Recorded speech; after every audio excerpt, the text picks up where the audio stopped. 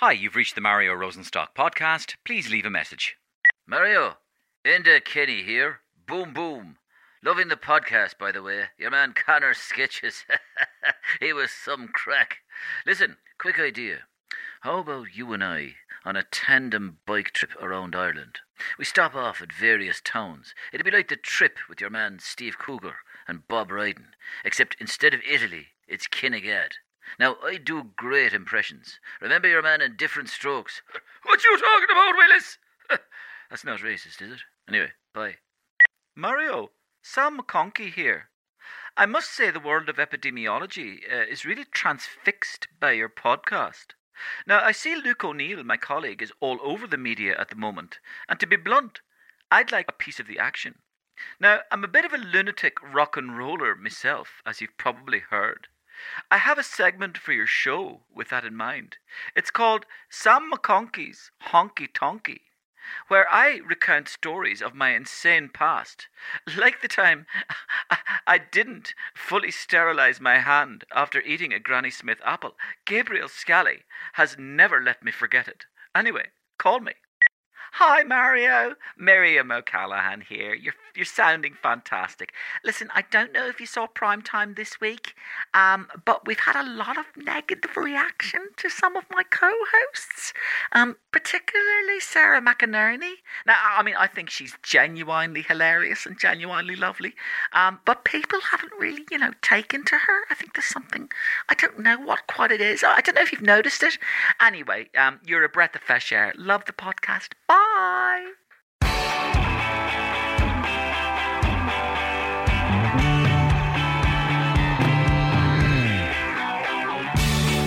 Well, I've made it to episode 4, and what a brilliant ride through the podcasting world I've had so far, and hopefully you've had with me. I've had great chats with Ian Dempsey, Ronan O'Gara and Conor Moore. Last week went down an absolute storm. I've released some brand new comedy sketches into the wild. Hope you've enjoyed those if you heard them.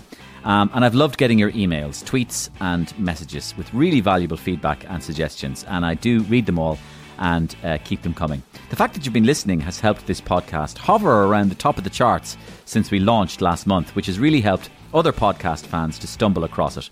So what really helps is when you press follow on Spotify or subscribe for free on Apple. So press that button because that really does it for us. We've something totally fresh for you this week. 2 brilliantly intelligent, irreverent and very funny ladies casting a sideways glance at some of the things going on right now in our world. It reminds me of the panel that I used to do on the Sunday Roast on Today FM. So we're going to be joined today by broadcaster Suzanne Kane and journalist, podcaster and star of No Limbs, No Limits, Joanne O'Riordan. They'll be with me in just a few minutes and they have a lot to say.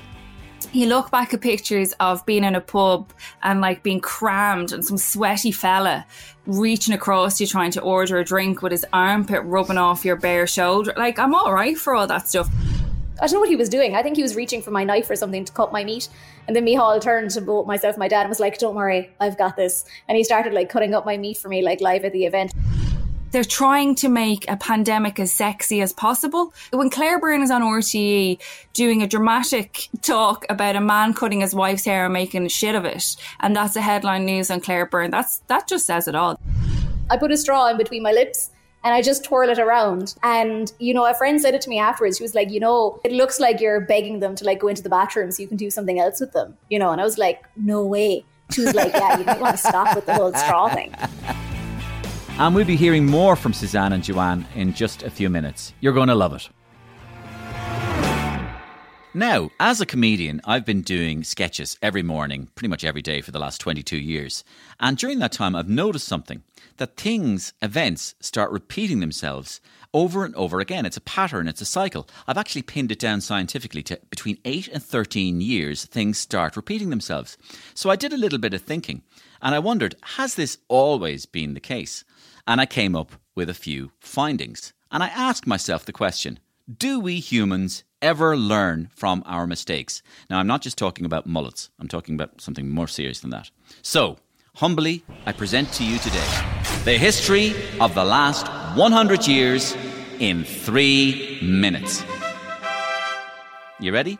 Now, I'm not an economics expert, I'm not a science expert, and I'm not a politician. But hey, it never stopped George Lee. So, What the hell? So here we go. 100 years ago in 1921, the biggest song of that year was a beautiful song called I Ain't Got Nobody. There it is in the background, by Marion Harris. Pretty little thing. At the time, we were emerging from a worldwide pandemic caused by a respiratory virus which nobody saw coming and which we were completely unprepared for. But we quickly got over that and forgot it. And we couldn't wait to get out and about and spend money again and have the crack in a time they called the Roaring Twenties. Yeah, roaring like a tiger, exactly. And people thought the fun would never end. But amazingly, it did. When the world's financial system collapsed completely in the Wall Street crash of 1929, an event that nobody saw coming and which we were completely unprepared for. At that time, Louis Armstrong, would you believe, was having a huge hit with, yeah, you guessed it, I Ain't Got Nobody, or as he would have said, I ain't got nobody. This led to a huge worldwide economic depression. Caused by the crash, that was, not Louis Armstrong. Period of unemployment followed, mass poverty, and the thing called austerity. People got upset, angry, frustrated with politicians. They started pinning their hopes on right-wing strongmen, authoritarians, fascists you could call them. Old men with white moustaches. We regard the agreement signed last night, just kind of told us, and the Anglo-German naval agreement, there's nothing to be worried about here. as symbolic of the desire of our two peoples There's nothing to see. never to go to war with one another again. Everything's going to be fine. But one of these fascists ended up, amazingly, starting a world war, which apparently nobody saw coming, and we were totally unprepared for. Meanwhile, as the world plunged into the abyss, Bing Crosby, would you believe, had a massive hit with, yeah, I ain't got nobody. The war ended. But that war cost us so much that we entered into a period of, yeah, you guessed it again, austerity and depression, otherwise known as the 1950s, around exactly the same time as a singer called Louis Prima had an unexpected hit with a song called I Ain't Got Nobody. And so into the 60s we bounded. No, they were more they were more swinging, not roaring, but good guess. We thought the fun would never end, until 1973, bell-bottoms, David Cassidy, and a massive oil crisis, which nobody saw coming, and which we were totally unprepared for. The price of oil quadrupled. The world's economy was shocked. Sorry guys, yeah, more austerity, more depression. But we forgot all about that, because we had the 1980s to think of. Oh, money, money, money. Get yourself as much as possible. Gorge yourself on money. It doesn't matter where you got it or how you made it. Just get it. Buy, buy, buy. Sell, sell, sell. Why not? Even a man in a film was telling to do us. He said, greed, for lack of a better word, is good.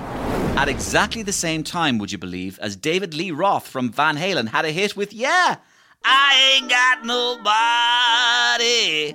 We thought the fun would never end, until it did with Black Monday in 1987. The world's financial markets collapsed again, a thing we never saw coming and which we were totally unprepared for, totally unannounced. But listen, we forgot all about that. At this stage we were used to it. And we had computers to think about. Computers? Yeah, it was called the .com. It was a bubble. And then it burst. Yeah, it burst. About 13 years later in 2001. But we hardly registered that at this stage. We'd become inured to it. It was just a flesh wound. Anyway, it was time to start buying again. Computers? No. What? Houses. Great idea. Spend, spend, spend. I know. What about if people who couldn't afford to buy houses just bought houses anyway?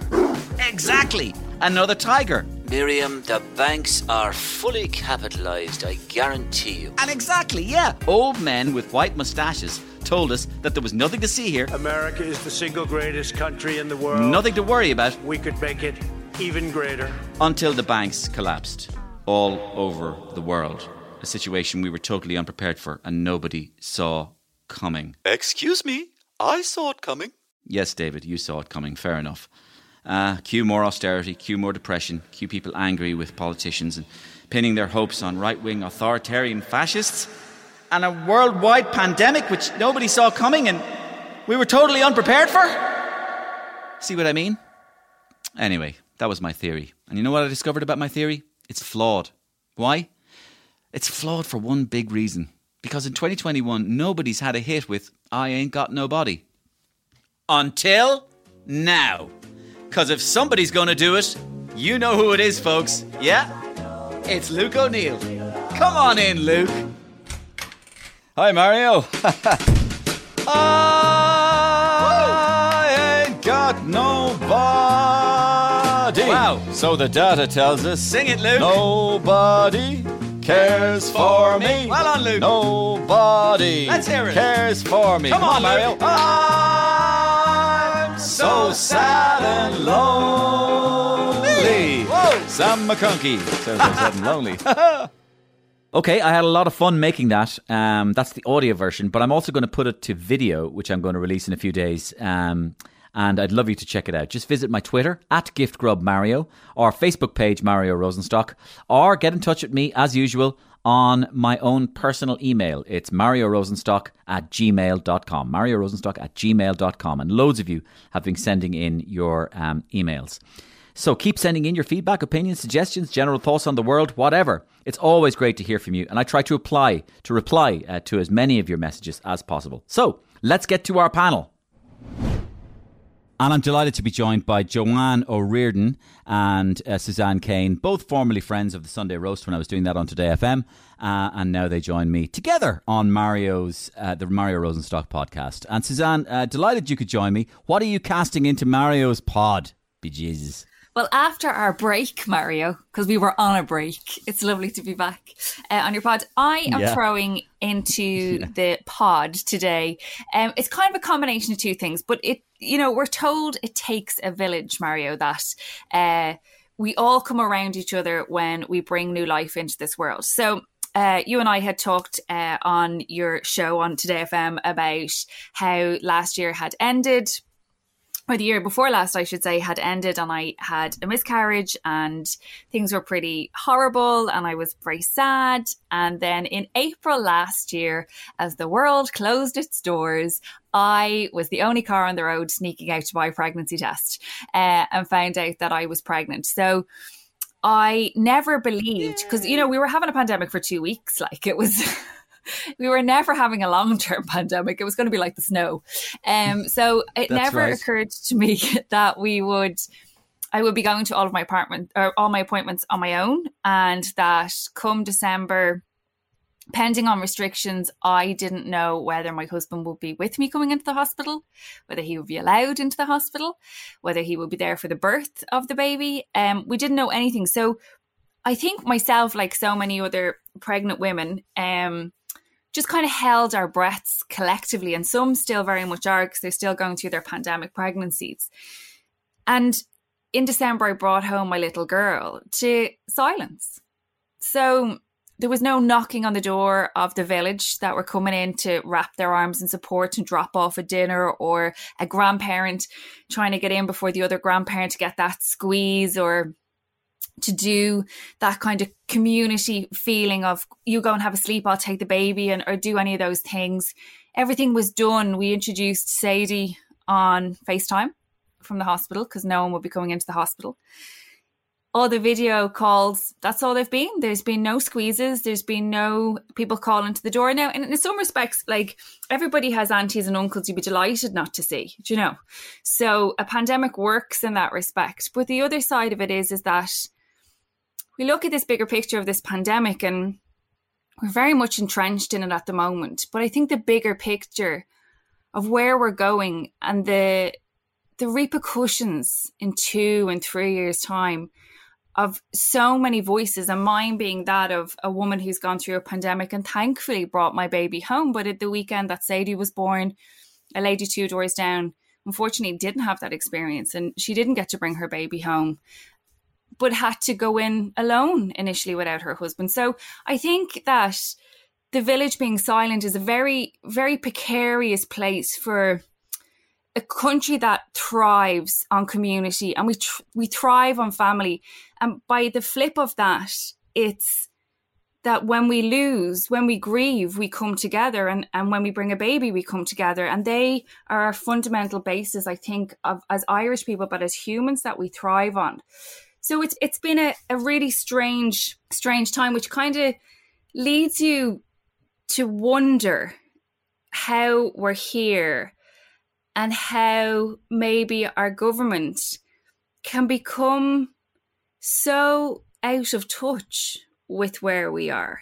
You know, it feels that there's a circus going on in town in the convention centre. Like you and I both know, and Joanne, you're probably the same. You're told by your parents, respect each other. You know, speak nicely to people. Be kind. Come on, it's a basic fundamental. I had a baby, 16 weeks ago. I will teach her to be kind. I'll tell my 6-year-old, don't talk to your friend like that. And in front of our eyes, we see on telly a show that plays out, and we've our central characters in the middle that are playing those roles, and then you've your characters on the outside that are throwing stones in. It just seems like we were all in this together last April, and that feeling of community when Leo stood up on that podium and told us how if we winter this out, we'll summer it together. And we're facing into another summer, and the wheels have come off. And now people are just trying to figure out how they survive in their own little bubble, because everywhere else around them is what everybody's just doing to survive. Because if those who are looking after us, the people who are in charge, who are meant to show the respect, if they're not playing the game, then why should we? Suzanne, I know that one of the things you're going to come on to in a minute is a complete breakdown in the communication process that has been associated with what you've just talked about there. But before you do that, actually, I'd like to come to Joanne, because if Suzanne has spent the last year, pregnancy tests and then a full pregnancy and then successfully having the baby in this emptiness, this silent village, as she described it. How has your last year been? Because I haven't seen you in well over a year. And how has your last been in comparison to Suzanne's? Yeah, well, unlike Suzanne, I haven't had any children of any kind. I've been very not exciting in that regard. So congrats, Suzanne, on your new arrival. But yeah, no, I think for me, I'm like everyone else. I've just had to adapt over time. The first 3 months, I was very like, okay, I'm on like a pause, like a career pause more than anything else. So I just kind of did other stuff that, I thought I would never have the time for. I started taking up yoga a little bit more. I started with my Pilates because I was like, I need to rebuild a routine here, like in order to kind of keep sane. And, for the first while, I just kind of took up little hobbies to kind of keep me entertained. And then around kind of June or July, I was like, this is so boring. Like, what am I going to do in my life? Anything that I had aspired to be in 2020, I aspired to go to Tokyo for the Paralympics. I aspired to push through in terms of the sports journalism and stuff like that. That all came to a very quick halt, like very quickly. And it was something I probably struggled to deal with as well. And I think, like, as Suzanne was saying, like, I couldn't exactly go hang out with my friends, and socialize with them to kind of block out what was going on in the career aspect. I couldn't, talk to my grandmother. It was just me, my parents, my healthcare assistant who'd come in, for the 5 days a week. I suppose as well, it was awkward, like for people with disabilities, which is kind of overlooked as well, that we're constantly being told, cut back your contacts, like do this, do that. I think if I actually put myself in a paper bag and wrapped it up, that's as far as I can go in terms of cutting back my contacts. But for people living independently with disabilities, that necessarily can't be the case, because we rely on people coming into us at 9, 8 o'clock in the morning, whatever you want, to take us, to the bathroom, shower us, like do all these kind of things. So at the start, I made the really tough decision, and actually, fire is a bit dramatic, but I had to cut out one of my PAs because she wanted to work with other people. And, it was at that stage where we didn't know how transmissible the virus was. So I had to cut one of them back.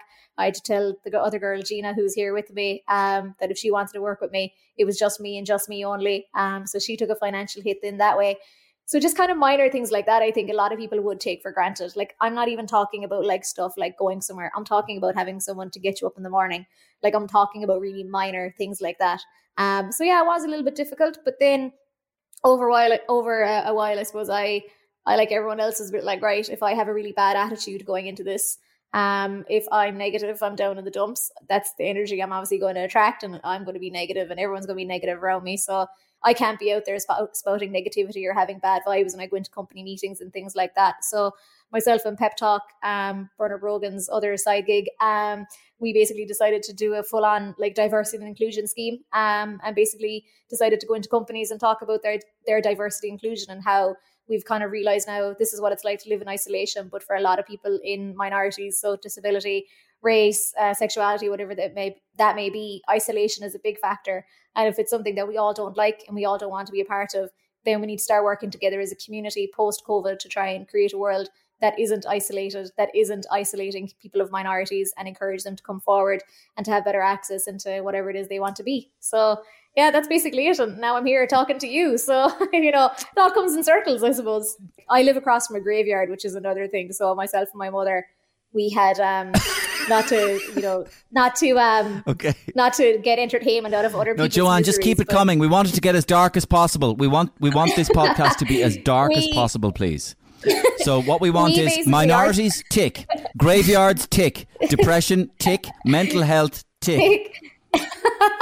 We, myself, my PA, and my mom, we actually were learning what was going on in the community just by staring across at the graveyard to see who was doing what. And one thing that we really enjoyed watching, and I think my mom was very close to calling the guards, was that people, when we were strapped in our 5K the first time, people started using the graveyard as a jogging route. I'm not joking when I tell you this, because it's a hill. It's a hill to go up to the graveyard. So people started using the graveyard for jogging, and that provided great entertainment for a while. So that's the stuff that we had to do to keep ourselves entertained. So yeah. That's great. And you do bring up a good point, actually, Joanne, about the dastardly iPhone and how it keeps bringing up these lovely memories we've had, because that happens to me as well. And I have these lovely the memories one where it does a little video and you can choose the different music, whether it's upbeat or kind of somber or nostalgic. And I have all these little nostalgic little photo video montages of me and my daughter and Dash away on holidays, jumping into pools and smiling at each other while we smother pizza all over each other's faces. And it really is, yes, it's horrific the way the iPhone, it should be banned, actually. The iPhones should be stop giving us these memories. It'll send us over the top and we'll end up topping ourselves as well, which is another tick on my list here, Joanne. Thank you very much. Graveyards, topping yourself. But Suzanne, the other thing you were going to get onto as well was the communication aspect of the of this, because you were very interesting on this. I know you appeared on Pat Kenny a few weeks ago, and I actually texted you after it because you were very interesting on it. But the communication aspect on this has been a difficult one as well. Yeah, I think I always just go back to that thing. I worked for Ryanair a million years ago, and I had a really good DSM who was my boss, because I got promoted to the customer service desk. Now, I don't know whether that's a promotion in Ryanair, to be perfectly honest, because it just basically puts a big target on your head for the people who say typical Ryanair. But Con had always said, even if you've no information, just tell them something. Tell them you have no information. So it's like, Ryanair flight F192 to Stansted has been cancelled, and you're reading this out and you can see the man coming towards you who's just like, this is typical Ryanair. He's ready to rip your face off because he has an appointment in London, and that is more important than anything else in the world. But when you greet him and do that, I fully understand. I totally get where you're coming from. I'm so sorry. Look, there's a problem with the plane and we can't take off for the next hour. But look, we're doing our very best to get you on the next. So it's just given that bit of information. And ironically, I studied radio and I worked in pirate radio, and I really wanted to be full time in radio. I used to take those announcements as my moment to do my link. So I'd be down on the customer service desk and the old PRA going, this is a Ryanair announcement on passengers travelling F4162 to Leeds Bradford. Unfortunately, there's a slight delay. So I'd give them the information. And it just seemed like a really basic tool, but actually it made my life so much easier, right? So you look at Simon Harris, and look, whatever your political affiliation, I don't believe they exist anymore, political affiliations, because you could watch someone on telly from a political party one day and go, Jesus, they're making sense. And the next day you're like, I'm sorry, where did you come from? What are you talking about today? But Simon Harris does an update on his iPhone or whatever phone he has onto Insta and goes, listen, I get it. It's a bag of shit. Well, he doesn't say it's a bag of shit, but you know what I mean? He's saying it's a bag of shit, right? And he's going, this is where we're at. And I know everybody's frustrated. Is there any harm in El Mihal, his son, stick him on it as well, because everybody needs an update in their life with a bit of him. Get him involved, or whatever the case maybe is. Or Leo, to come on and go, listen, we get it. We've made a bags of vaccinations. Actually, they're never going to admit they've made a bags of anything. So just come on and go, we're doing our best, and we know things are slow. If you look over at New Zealand, Jacinta Ardern constantly uses those channels of social media to say, here's where we're at, here's what I'm doing, here's what we're trying to do, here's the situation. So to me, it just seems like in a day and age that, you know, with no disrespect to my parents, but it's not my parents' political age, it's our political age. And if you're pushing us forward to this new world that we're going to live in, and there's going to be a new political, you know, party, as it were, going forward that we're all going to vote or buy in from, then you need to respect the nation that you're leading and speak to them. It doesn't have to be on a podium giving us the facts and the figures. You can allow yourself, I believe, as a politician, you can allow yourself to be human. We all go to the toilet, Micheál and Leo, do you know?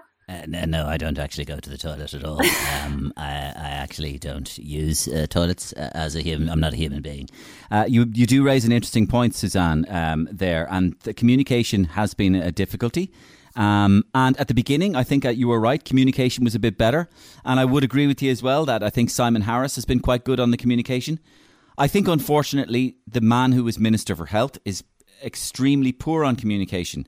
And that is not because he is necessarily a poor communicator. He's actually, in a way, in certain levels, he's an exceptionally good communicator. I'm talking about Stephen Donnelly, of course. The only problem is, I mean, when I'm doing him on Gift Grub and everything, I make him sound, I have this thing in my phone called Corporate Bullshit Generator. So it's an app you can get on your phone which generates corporate bullshit, and you just press buttons, keep pressing and refreshing, and it'll say things like, so to progressively fashion intermandated functionalities across an expanded array of benefits and bandwidths, and adapting architectures and applications within action items, it's necessary to superimpose adaptive and agile benefits to best practices and catalysts for change. And that's the kind of stuff that Stephen Donnelly comes out with. And that's the kind of stuff that all of us are going, shut the fuck up, will you? And just speak English. Maybe just go on TikTok and do a stupid dance and pull your pants down, I don't know, and just tell us that you don't know shit. But unfortunately, they don't do that. So yeah. Joanne, do you have any observations yourself about the communication? Yeah, definitely. Like, I think Suzanne is right. I think it just has to be an accessible kind of communication that just like does not exist. And I kind of feel like every time that I do see Stephen Donnelly, like I just kind of see him as like a teenager who's been told off by his mom and doesn't want to do the thing because his mom has told him off, you know, like just that kind of like sulky teen vibe. And I don't think that's any like meanness towards him. I think he just looks like someone who, if you told him that he's wrong, he just might not believe it for a while. Like, I'm the same. So like, I completely understand. And then it's kind of funny as well, like the whole, I suppose, thing with Micheál Martin, and it's just everything. I have no political affiliation whatsoever, so I would agree with Suzanne on that. Like, I'm definitely an individual more than a political party per se. But yeah, it's really funny when it comes to Micheál Martin, because there is a joke as well at home about him being my second dad, for a random context. Yeah. So, yeah, whenever we're at political events, or when I used to go to political events way back when I sold in my my lanyard to sports, yeah, he used to always sit next to me, and we used to always just talk about, because I was friendly with his son in college, the other son, the attractive one. And yeah, we used to just kind of talk away about that. And I remember at one event, my dad was sitting next to me, and he got up to, I don't know what he was doing. I think he was reaching for my knife or something to cut my meat. And then Micheál turned to both myself and my dad and was like, don't worry, I've got this. And he started like cutting up my meat for me, like live at the event. Like, I'm pretty sure if I said, can you feed me, Micheál, he would have fed me like there and then, like on the spot. Like, he was that keen to, like, you know, be my friend. And another weird thing about us as well is that whenever like Roy Keane was at an event that we were at, and I was asking my dad to take a picture, and Micheál Martin was like, don't worry, I've got it, Joe. And he took out his phone and started like taking pictures and sent them like to my phone so I could have them like forevermore. So yeah, like that's the level of second dad we're actually talking about here. And I think he has heard about it, and I think he does kind of generally appreciate that at least one person in the country that's not his actual direct family likes him. Look, I think even as like journalists and stuff like that, like we do have to be responsible as well with the stuff that we're putting out there. Like, we're all frustrated, and I think we all want our own individual sector to come back at some stage. I know for a fact I want sports back. So naturally, when there's a thing released on sports and how it doesn't give out viruses or anything like that, obviously I'm hitting the retweet and I'm writing about it, you know, the following week, you know, different things. But we just have to be a little bit more understanding. And I think we just have to know that this virus, it's so unpredictable. And probably, you know, the other thing is that if we do decide to ban the EU from entering our country, maybe we've banned people with the vaccines in the process as well. So maybe, you know, I think you just kind of have to have a bit of political idea to actually kind of maybe understand that what's going on in the convention centre and Leinster House. maybe there's a lot more to it than what we actually would understand as a nation. Hey, Joanne, we're going to change tack a minute. Tell me about SAG Awards and Zoom. You had a couple of interesting things to say about this whole area. Yeah, I'm really here to bring down the whole vibe of this podcast. Like, Suzanne is making very interesting points and I'm just here in the corner of my bad Wi-Fi. I think for me, I'm obsessed with award season. Award season is literally my bread and butter. I love looking at dresses. I love talking about who's won what and who's wearing what and who made a fool of themselves, because there's always one person. I found it really funny over the last kind of few months or so, like SAGs, Grammys, like everything in between, that they've obviously turned to online, and that they're kind of hoping that there's an online realm for these kind of awards, which I think if anyone who's been to an award show that's now online, there is no realm in society for that, and there is no need for it whatsoever. And I am one of those people who do turn up to these awards. Not that I'm going to the SAGs or the Oscars or the Grammys, but I'm turning up to like local sports partnership awards in just a t-shirt. And I'm hoping that they don't see down below, going full Anchorman style. I think it is kind of just really amusing to see. I think probably in terms of who got it right the most, I would say the Grammys had mixed it up with the lives and the pre-recorded, and just decided everyone needs to be on the stage at some stage. How they get onto a stage, we'll figure that out in our own time. Whereas every other award show has decided, let's go into the home of celebrities while they're wearing lovely Gucci gowns and lovely Prada outfits and Dolce and whatever is popular these days. You can tell I'm very up to date in my fashion. And I think even though a part of me is like sitting there going, geez, it must be awful to show up to these awards. But then I'm looking and they're sitting outside by their swimming pool in a really nice dress. Kerry Washington jumped into a pool in her dress. I'm seeing Jason Sudeikis in his lovely, well, now divorced house, wearing a jumper, wearing loads of jumpers now to different award shows. So he's kind of getting the vibe. And a part of me is just sitting thinking, going, oh my God, we've been so like hooked on Zoom and hooked on any other platform. Teams is another one. I literally have always said, if I meet the inventor of Teams, I'm putting them in a chokehold, because I don't think they've agreed with Apple in terms of how to get their platform like onto a MacBook whatsoever. I think it's just kind of becoming a thing where, well, for me personally, and especially given my job, I'm finding it incredibly hard to disconnect. I'm finding it incredibly hard to like turn off the phone. I'm finding it incredibly hard to not log on to a ridiculous Zoom at 7:30 at night to try and figure out about something. Even though it's a way to connect people and it's a way for us all to be together, and that's great, I'm all for that. I think people have taken it probably steps too far, trying to figure out different ways to be fun and creative on Zoom. I think Suzanne was saying that her newborn was like introduced to everyone on FaceTime. Stuff like that is lovely. But when I get a text from like, a football club nearby and they're saying we're doing Zoom bingo and Zoom parties, do you want to participate? I'm like, oh my God. And then I actually join into Zoom bingo. And I was in one recently in Termon up in Donegal, like weirdly. And I was joined from people from Kerry, Mayo, Galway. And like, these are like, not to be mean, these are like the biddies you'd see at bingo like all the time. Like you could tell that they were like aggressive on the other side of the camera. Like they turn off their microphones and go, you called out the wrong number, John. And then they get like really aggressive and you're on the other side and you're like, oh my God, it's going to kick off on Termon bingo. It's going to be so cool. And that's really where I'm also getting my excitement these days. And then eventually I'm sitting there and I'm like, why am I doing this with my life? Like, what have I done in a past life to deserve this? But yeah. Actually, now that you said that, Joanne, I want to ask you both a question, right? I had a thought about this the other day and I was just wondering, had you any thoughts about it? This is the idea that like when people talk about we'll all come out of this thing and we'll get back together. We'll do all this stuff and I can't wait to do this and I can't wait to hug people and I can't wait to squeeze people and I can't wait to have a drink with people and I can't wait to rub shoulders with people and I can't wait to cough in somebody's face in a theatre or laugh my guts up in somebody's cheeks near me. I'm kind of wondering, do you think there's anybody or is there anybody or do you have any feeling that in some sense that this has become, we've become so used to this new life that some people will feel more aloof almost about going back to that old life, that they will cower away. So it's January 19th, 2022, and everybody goes, it's the day, we're all going to the pub, and 9 of us are meeting, and we're going to meet, and you just go, Do you know what, lads? Can you ring me on Zoom? I'll just stay at home and the 8 of you can go to the pub. I kind of feel like doing it on Zoom tonight, if you wouldn't mind. I'm just wondering, is that going to creep into society at all? That some people will have regressed. Some people will have regressed and just stay there.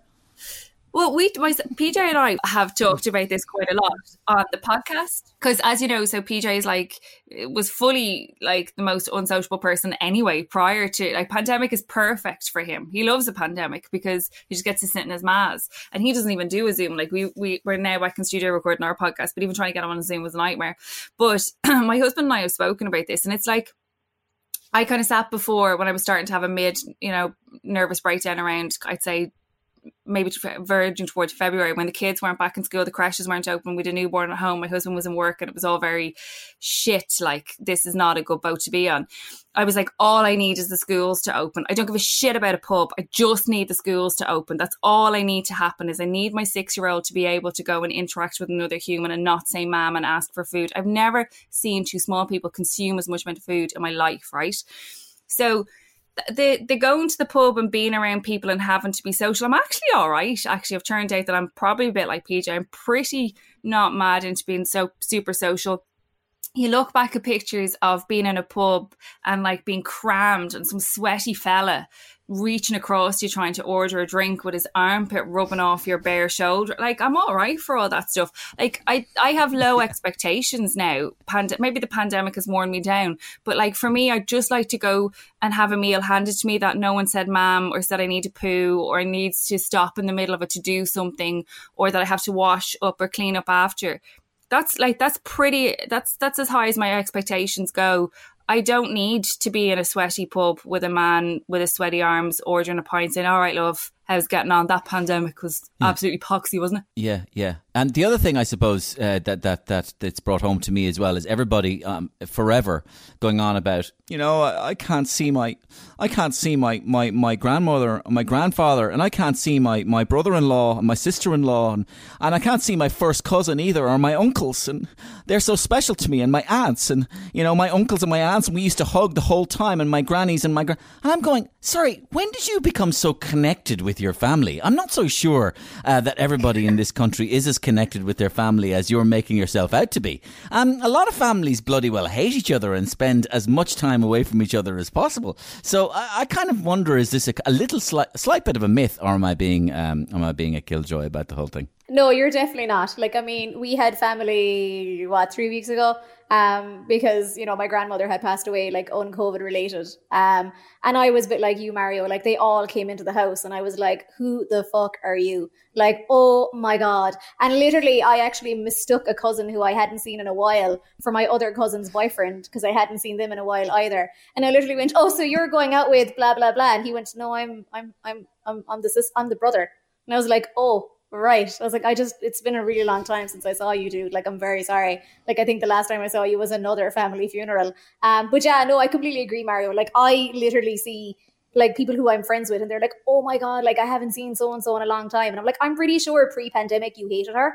And I think the other thing as well that is making me laugh is that me and my friends, so a bunch of us now are like newly single, which is really funny. And we're all trying to like navigate this like ridiculous world of like dating in a pandemic.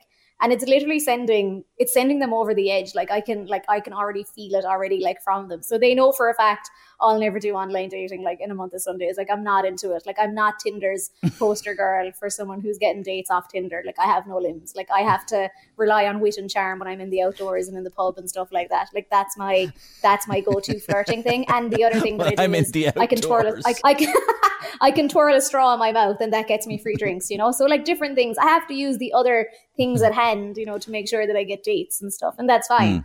So that's why I'll never do online dating because you can't upload pictures of you twirling straws on Tinder. You'd look ridiculous. So basically they're all teaching me how to like slide into people's DMs.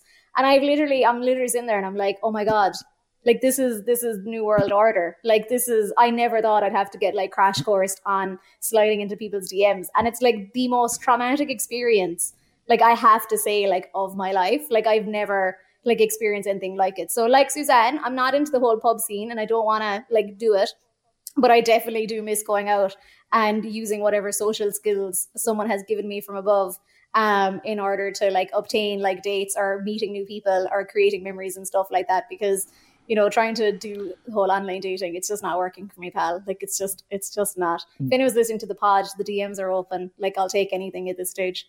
But When you do the twirling, Joanne, when you do the twirling of the straw in your mouth, is that a flirtatious thing that you're doing, or is it a signal for somebody to buy you a drink? Are you encouraging somebody to buy you a drink, or are you flirting with them? Which one is it?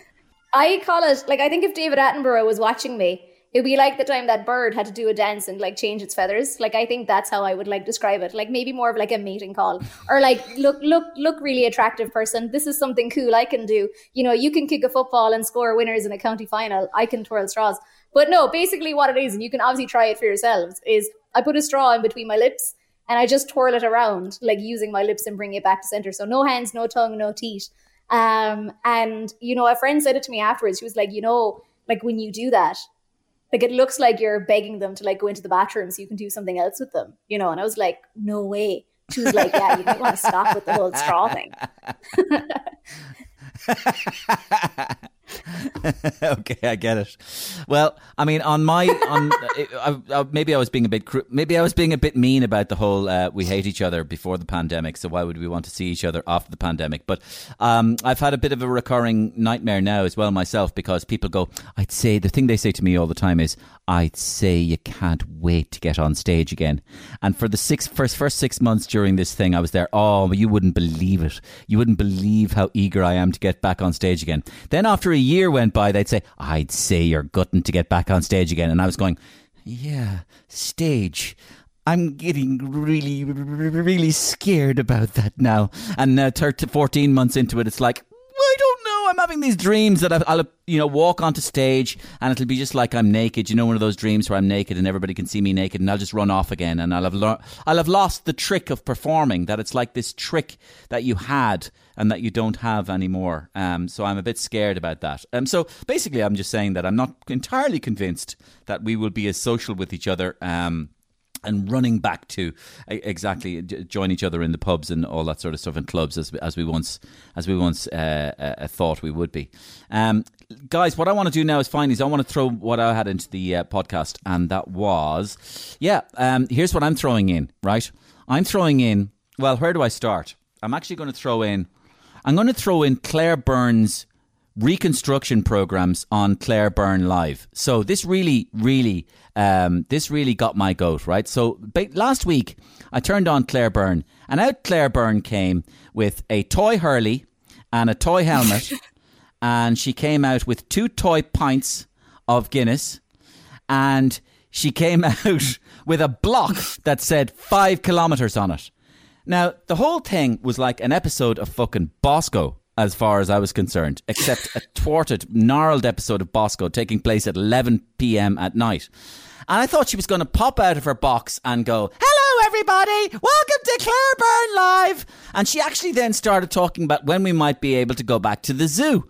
And I literally thought the music was going to start and she was going to go, knock, knock, anymore. Come with me through the magic door. And back she'd go to the zoo. And I found that it was infantilizing. I found that it was patronizing and infantilizing. And I thought that the tone of the program was treating us as if the pandemic has turned us into a bunch of vegetables. We don't know very much. We're not able to receive information very well.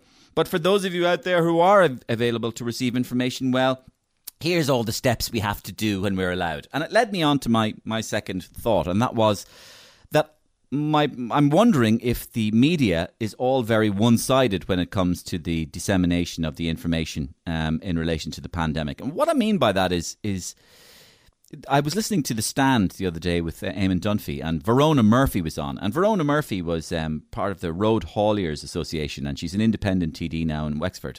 And I must say that I've always found her a beacon of common sense. But she stands at a kind of a different polar end of the argument to what might be regarded as the establishment in this country. I mean, she was making a complete mockery of the quarantine hotels business, exposing it as being kind of utterly a fiasco. And I found her very interesting to listen to, and that I found that she was making a lot of sense. And I think that other people on her side of the fence or whatever aren't really being given a fair shout by the media. I mean, in your paper, Joanne, the Irish Times, Dr. Martin Feehily, for example, was given one or two columns, and maybe he appeared once or twice, maybe on prime time. But really, we've all had to toe the line, really, and accept a kind of a status quo that the media has given us.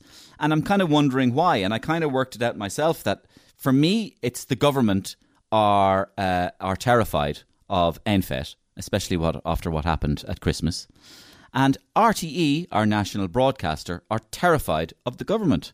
And one of the reasons I think they're terrified of the government is because of the financially catastrophic position that RTE find themselves in. RTE, for example, this year, said for the first time in absolutely years, we made 5 million profit. Yeah, that's because you didn't actually make anything. So the first year you actually do any good at all is the one year you don't make anything or go anywhere or do anything. And they are completely, it seems to me, beholden to the government for example, future financial support. And so this kind of line is all holding the line, if you like. The media is afraid of the government, and the government is afraid of NFET. And I'm just putting out my theory that has led to a very one-sided view that we're being given of this pandemic. And that's my question to maybe you, Suzanne. Is there anything in what I'm saying, or do you think that the view that we're being given is all in all fair enough considering what we're going through? Mario, what else would you expect, for God's sake? I think I love what you're saying about Claire Byrne, because we had a very similar conversation in this house that it had all gone a bit red top. It had all gone a bit like, man cuts woman's hair, it's his wife, we'll discuss what happens after the break. And it's like, but by the same token then, because we're churning out the same COVID shit day in, day out, we get it. We're not allowed to leave our gaffs. We can't go past 5 kilometres. There's nothing to tell us. There is no information. So, who knew, right, that there was a professor sitting in his lab doing his job 16 months ago, right? And he's just doing his own business, not anywhere. And all of a sudden, Luke O'Neill has become a public figure of this country. He's synonymous with this COVID, because it was like this instant latch on to, right, who can we find? Who's an expert? And so the same experts are being churned out. There's no other polar opinion anymore. So it's McConkie and O'Neill, and the same people are being used across all the same shows and all the same I'm not saying that their opinion is wrong. I'm just saying we have the same thing going on, right? And then it's almost like you see the editors and they're like, oh, Jesus, what are we going to write about today? I heard a guard got his hair cut. I don't believe it. Yeah, by another guard who used to be a barber. I don't believe. Put it on the front page. Exclusive. Guard cuts other guard's hair.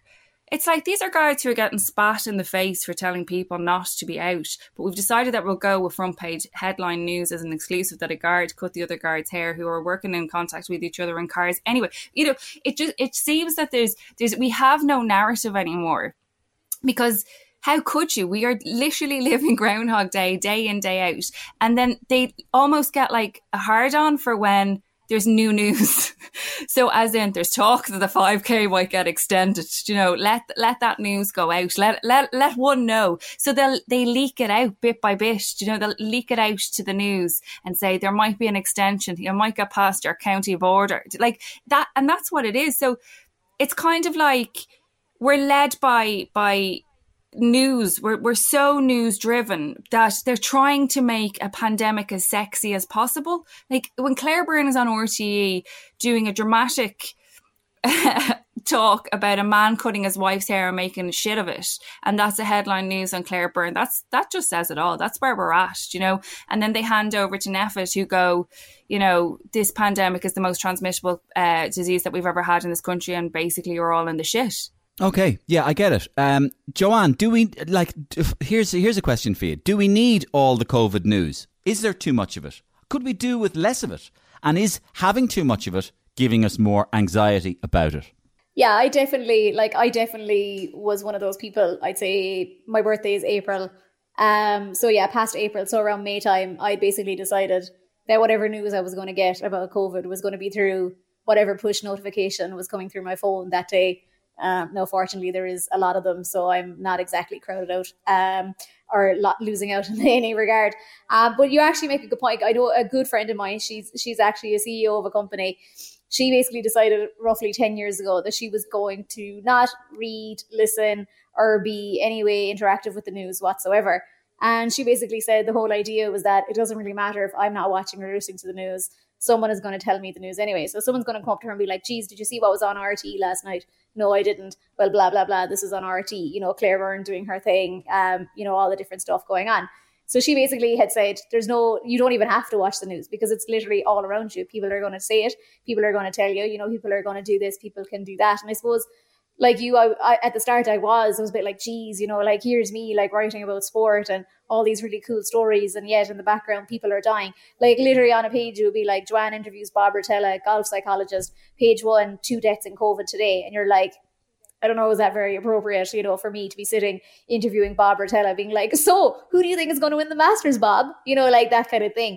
But eventually then I realized, I suppose this is what we learned in criminology when I was in college. It's a form of escapism, and it's a form of escapism that people do need in general. Because if you are so bombarded, with negativity, then it'll drain you. Like it'll just wear you down. And I suppose on the flip side, something that I did learn from Bob Rotella and other sports psychologists was that the other thing you can get yourself a bit tied into is a thing called toxic positivity, where you basically just are so positive and you're so upbeat and you're so outgoing that any single form of a negative feeling that pops up inside you, comes and you're like, no, I'm so positive all the time. I'm just going to suppress that. And then eventually it boils over and bubbles into something else. But I think we are definitely struggling in trying to find the happy narrative. Like, I don't know about you, Suzanne, or even you, Mario.